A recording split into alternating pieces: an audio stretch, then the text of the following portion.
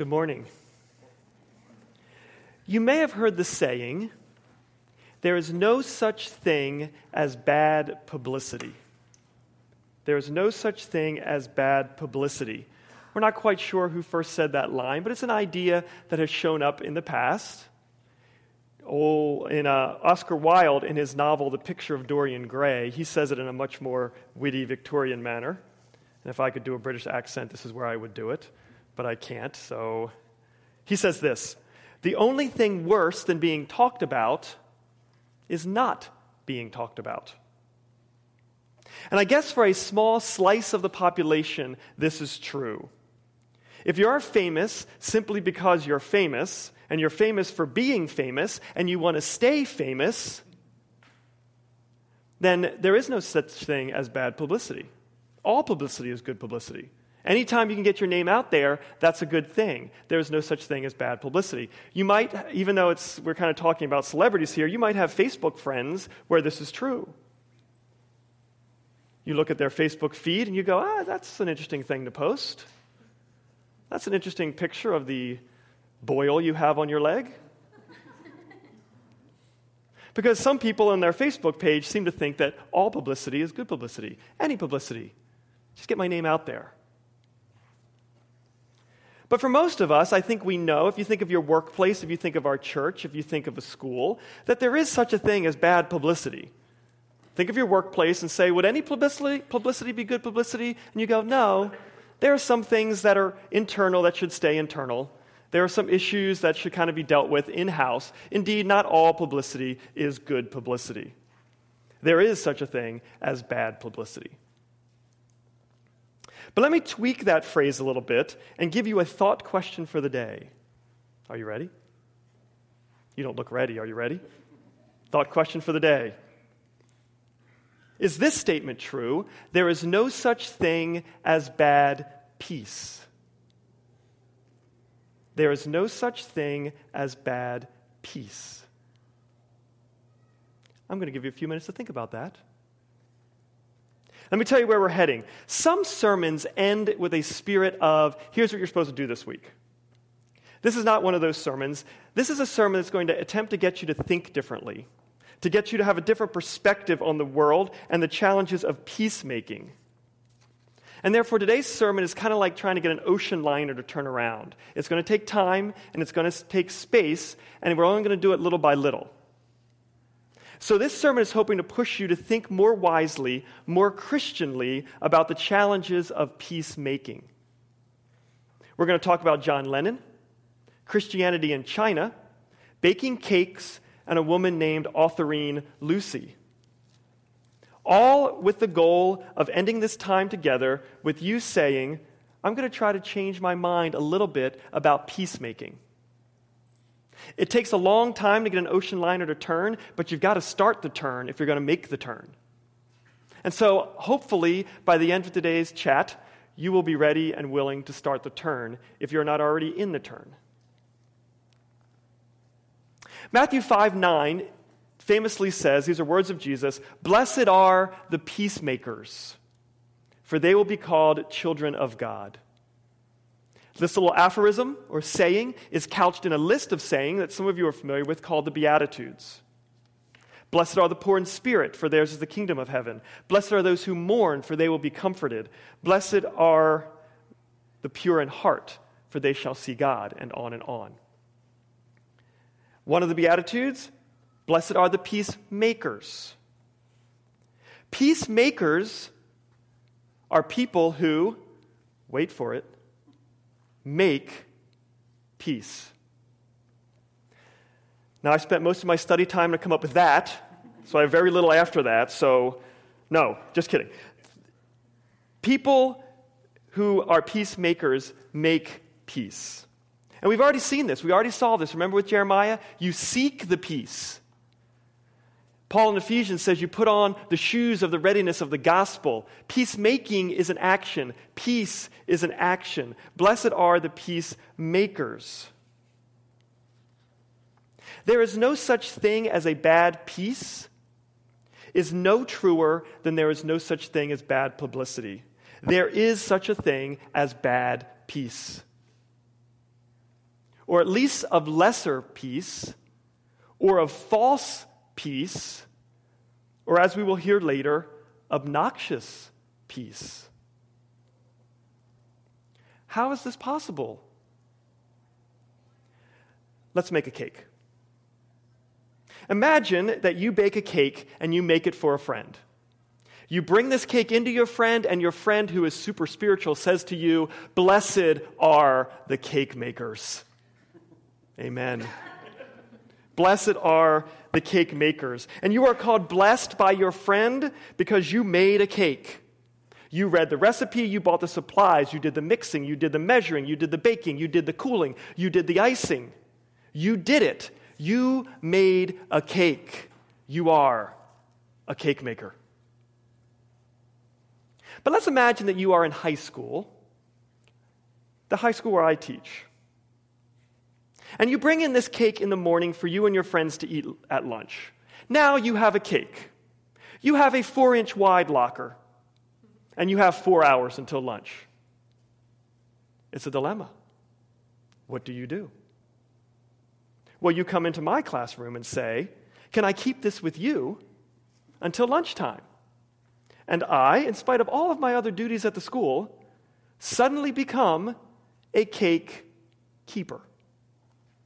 I am told, asked, I am commissioned to keep the cake. This may involve me answering questions about the cake. It may be me defending the cake from other hungry students. I stop people from stealing the cake. I am the cake keeper. And I play an important role. I am not disparaging the cake keeper. You need cake keepers in that situation. There's nothing wrong with the cake keeper. What's wrong is if I were to think that as the cake keeper, I was a cake maker. See, the problem comes when you start confusing cake making with cake keeping. Imagine later in that day, I was walking through the cafeteria, and I walked by the group of girls eating the cake, and I stop and I go, "I made that cake." We have a problem there. There would either be confusion behind what I had really done, or I was trying to be deceptive in what I was actually, my part was actually in the process. Well, as you surely guessed by now, in the same way that cake making and cake keeping are not the same, peacemaking and peacekeeping are not the same. Again, I am not disparaging against peacekeeping. There is a place for peacekeeping. Let me give you another scenario. You have a dinner party, you have a large family. Amongst the people in this large family, there are two in particular that do not get along well, and they're both going to be there. You end up with a goal of the evening, and that is peacekeeping. You strategize where they're going to sit. You assign some other family member to make sure that the other two stay apart from each other. You think through conversation topics that will not create conflict between these two people. And let's say that the dinner party ends, everyone had a good time, there was no drama. And if you were to say, "Whew, that was a great party. Those two family members didn't even have to talk to each other. I have made peace." At that point, we'd have to say, well, no, you actually, you kept the peace, but you didn't actually make peace.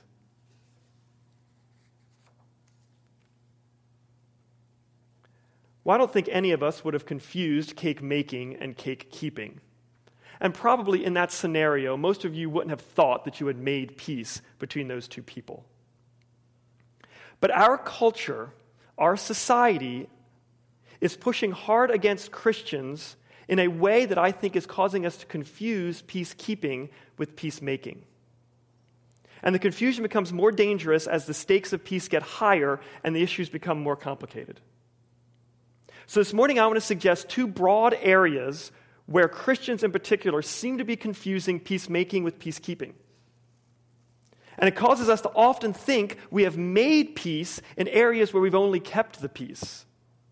But oftentimes, what we've had to do to keep that peace has been to sacrifice something that is so steep that we've lost more than we gained in keeping the peace. Let me say that differently.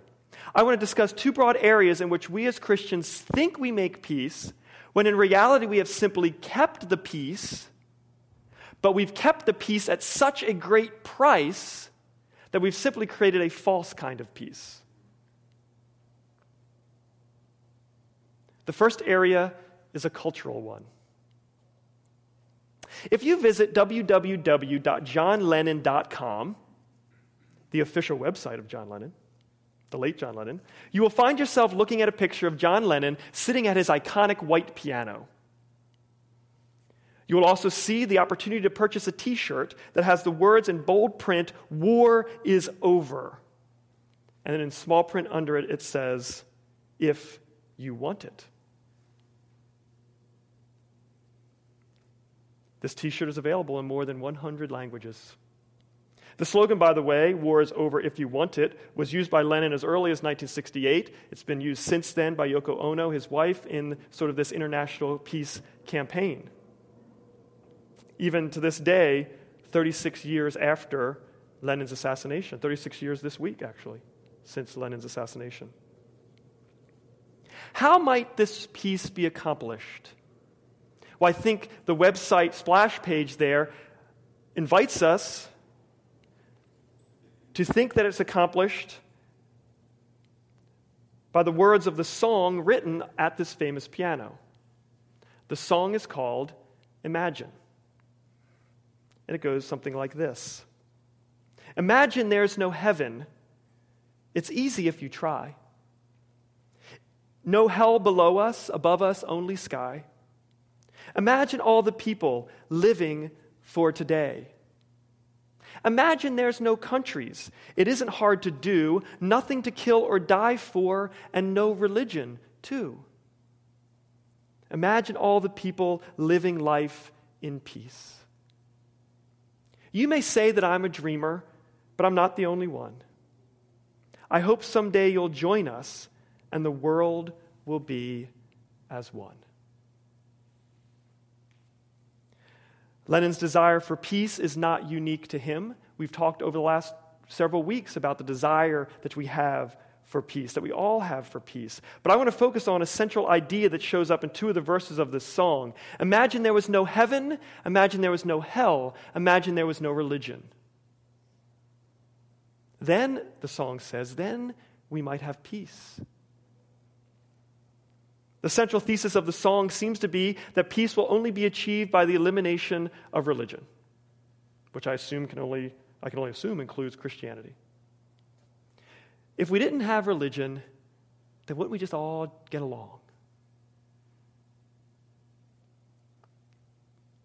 Just a quick look at the news almost every day, including today. We see strife and violence in the name of religion. So we're not surprised at this thesis of the song.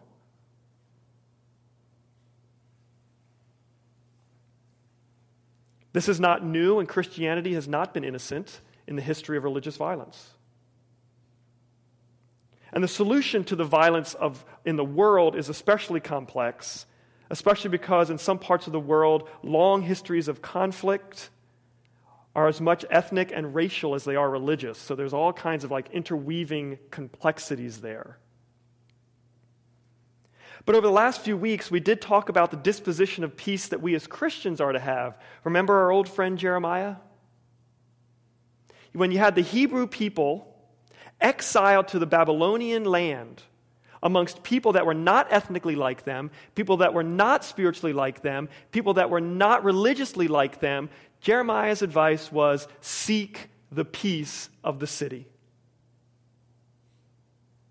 Their peace is your peace. Your peace is their peace.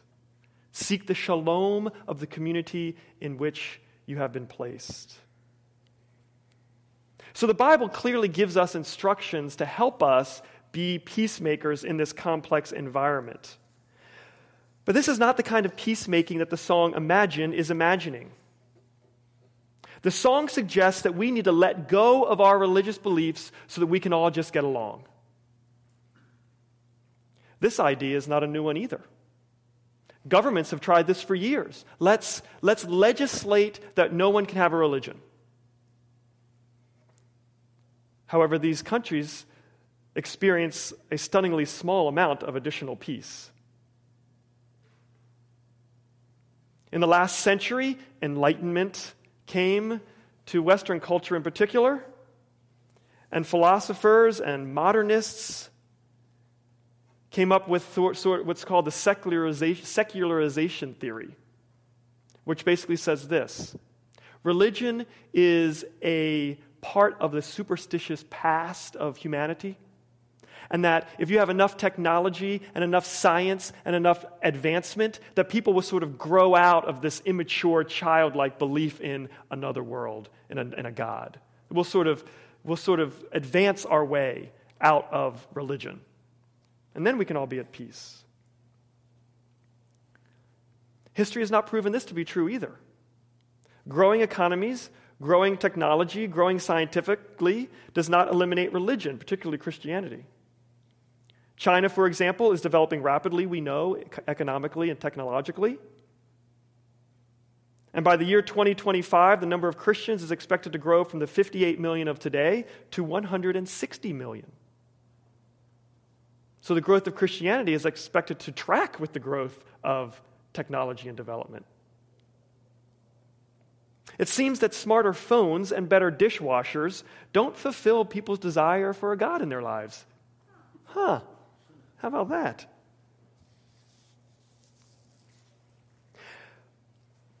Our culture, America, 2016. For the last 15 or 20 years, our culture has been imagining their own way of peace with no religion. I'll call it the privatization of religion. Here's how we're going to make no religion happen in America. Stop talking about it. You can be religious when you want to be religious as long as it's not in a school or in the workplace or in a public sector or in political conversation. Just keep religion to yourself and then we'll all get along. It's a style of no religion, right? Just keep it in your homes. It's going to be your own thing. I think this is an excellent example of peacekeeping being confused with peacemaking. And we as Christians cannot accept the idea that being silent makes peace with the world. We cannot accept the idea that the best way to navigate a diverse culture, religiously and otherwise, is to be silent about our Christian faith. The culture will say, no, you being silent is making peace. And we need to say, no, that's just making a nice dinner party.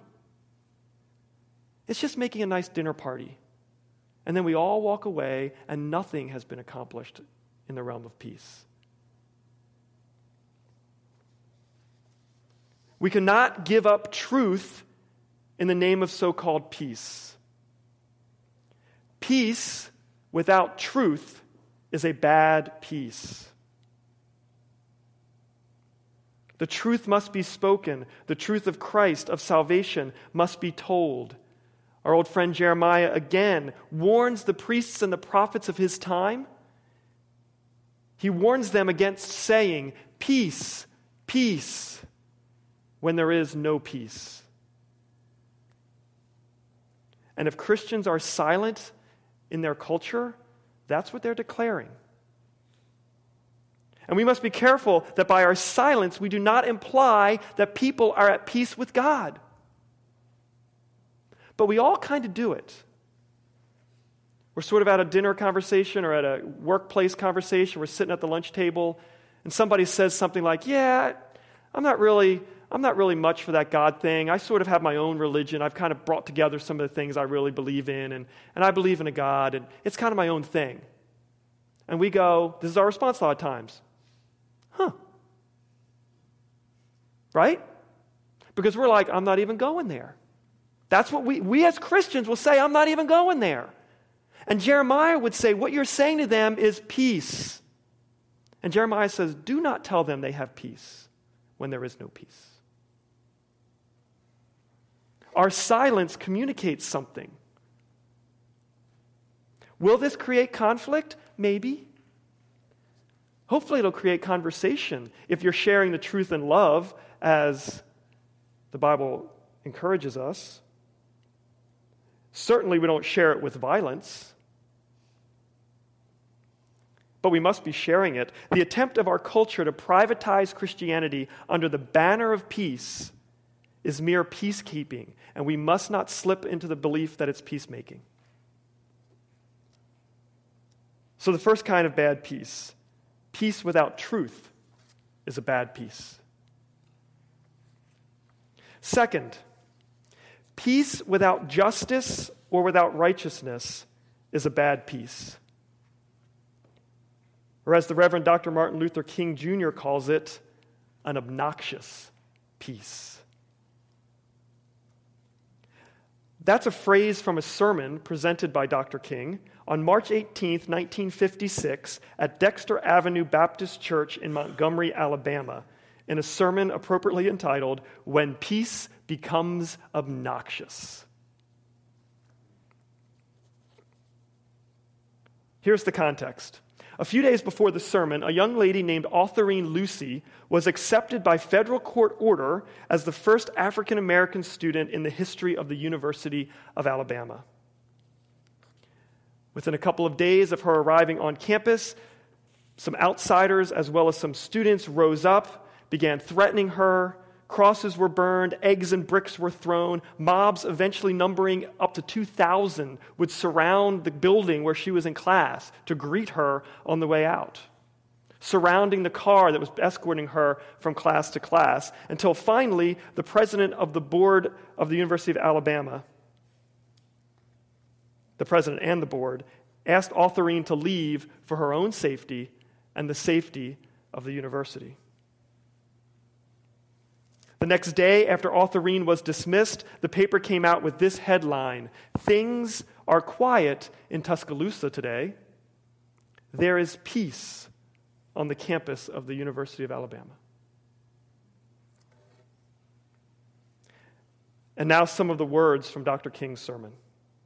He says this: "Yes, things are quiet in Tuscaloosa. Yes, there was peace on the campus, but it was a peace at a great price. It was a peace that has been purchased at the price of allowing mobocracy to reign supreme over democracy. It was a peace that has been purchased at the price of capitulating to the forces of darkness. It's the type of peace that all men of goodwill hate. It is the type of peace that is obnoxious. It is the type of peace that stinks in the nostrils of the Almighty God."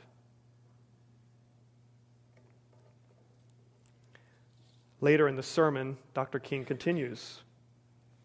It is a very profound passage which has often been misunderstood. Jesus says this: "Think not that I have come to bring peace. I come not to bring peace, but a sword."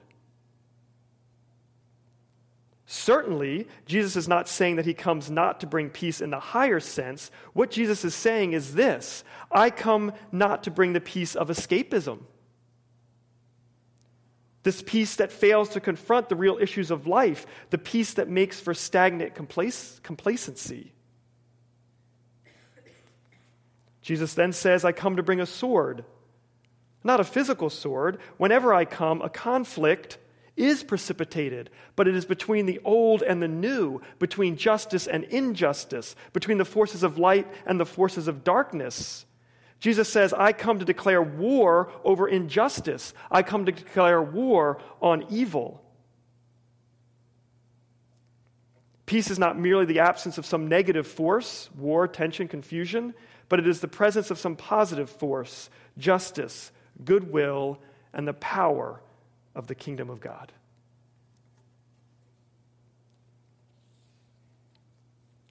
I think Dr. King's words show us another way in which simple peacekeeping can be confused with peacemaking.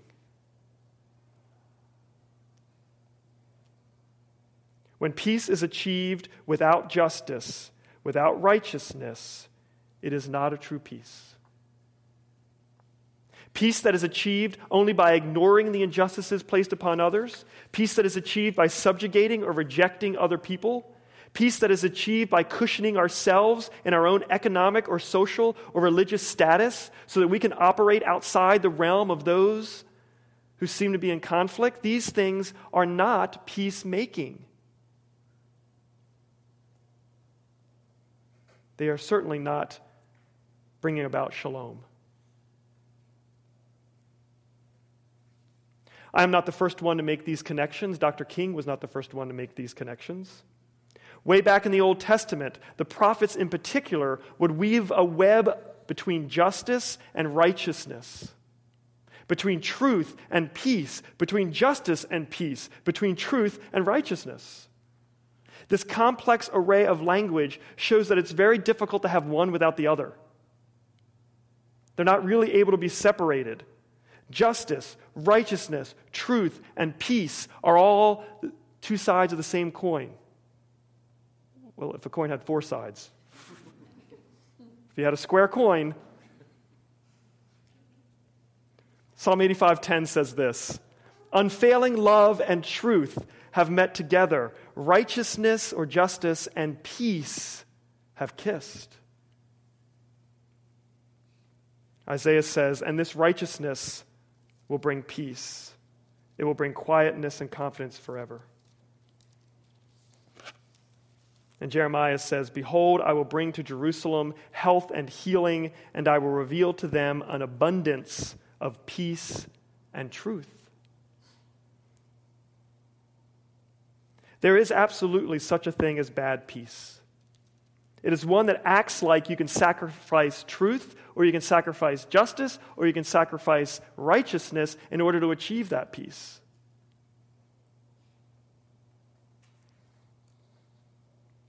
Even General Douglas MacArthur agrees. He said this, "A truce just says you don't shoot for a while. Peace comes when the truth is known, and the issue is settled, and the parties embrace each other." We must be thoughtful Christians who are willing to stand up for what is true and what is just as we stand up for peace.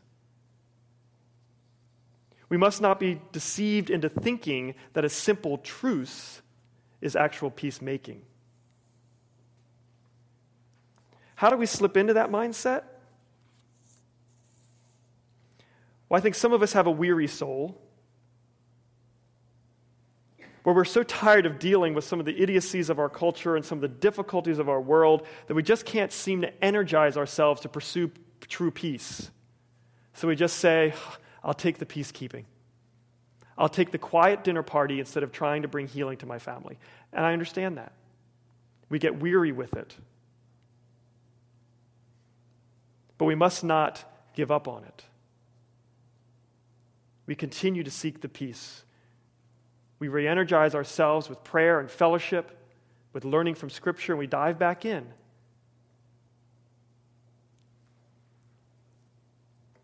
There are certainly some Christians who have an intentionally uninformed soul.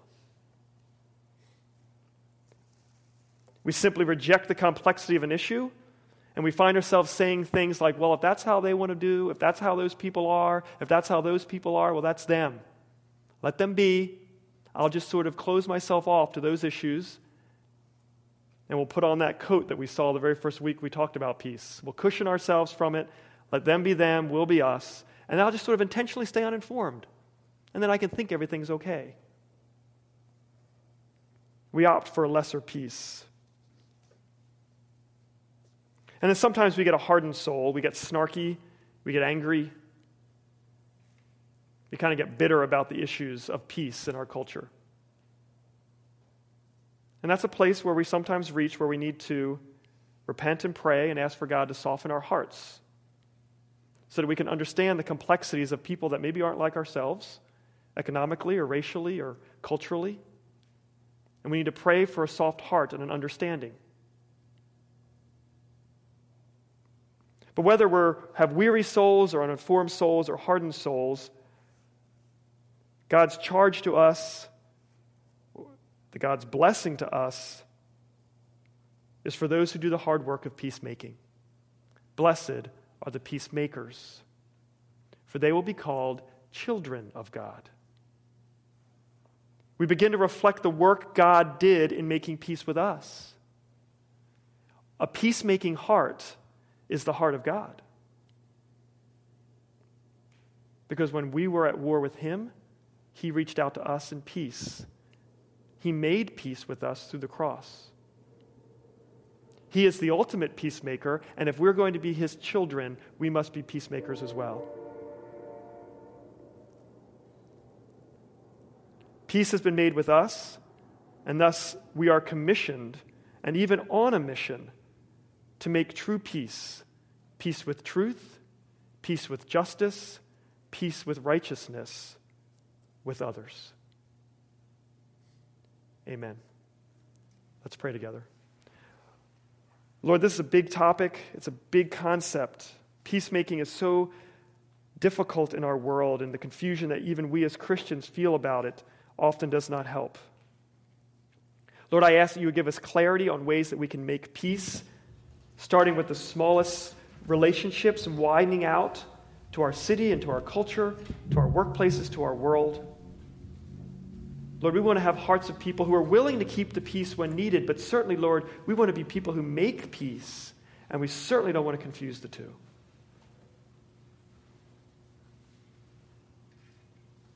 And certainly, Lord, we praise you for being the model of peacemaking.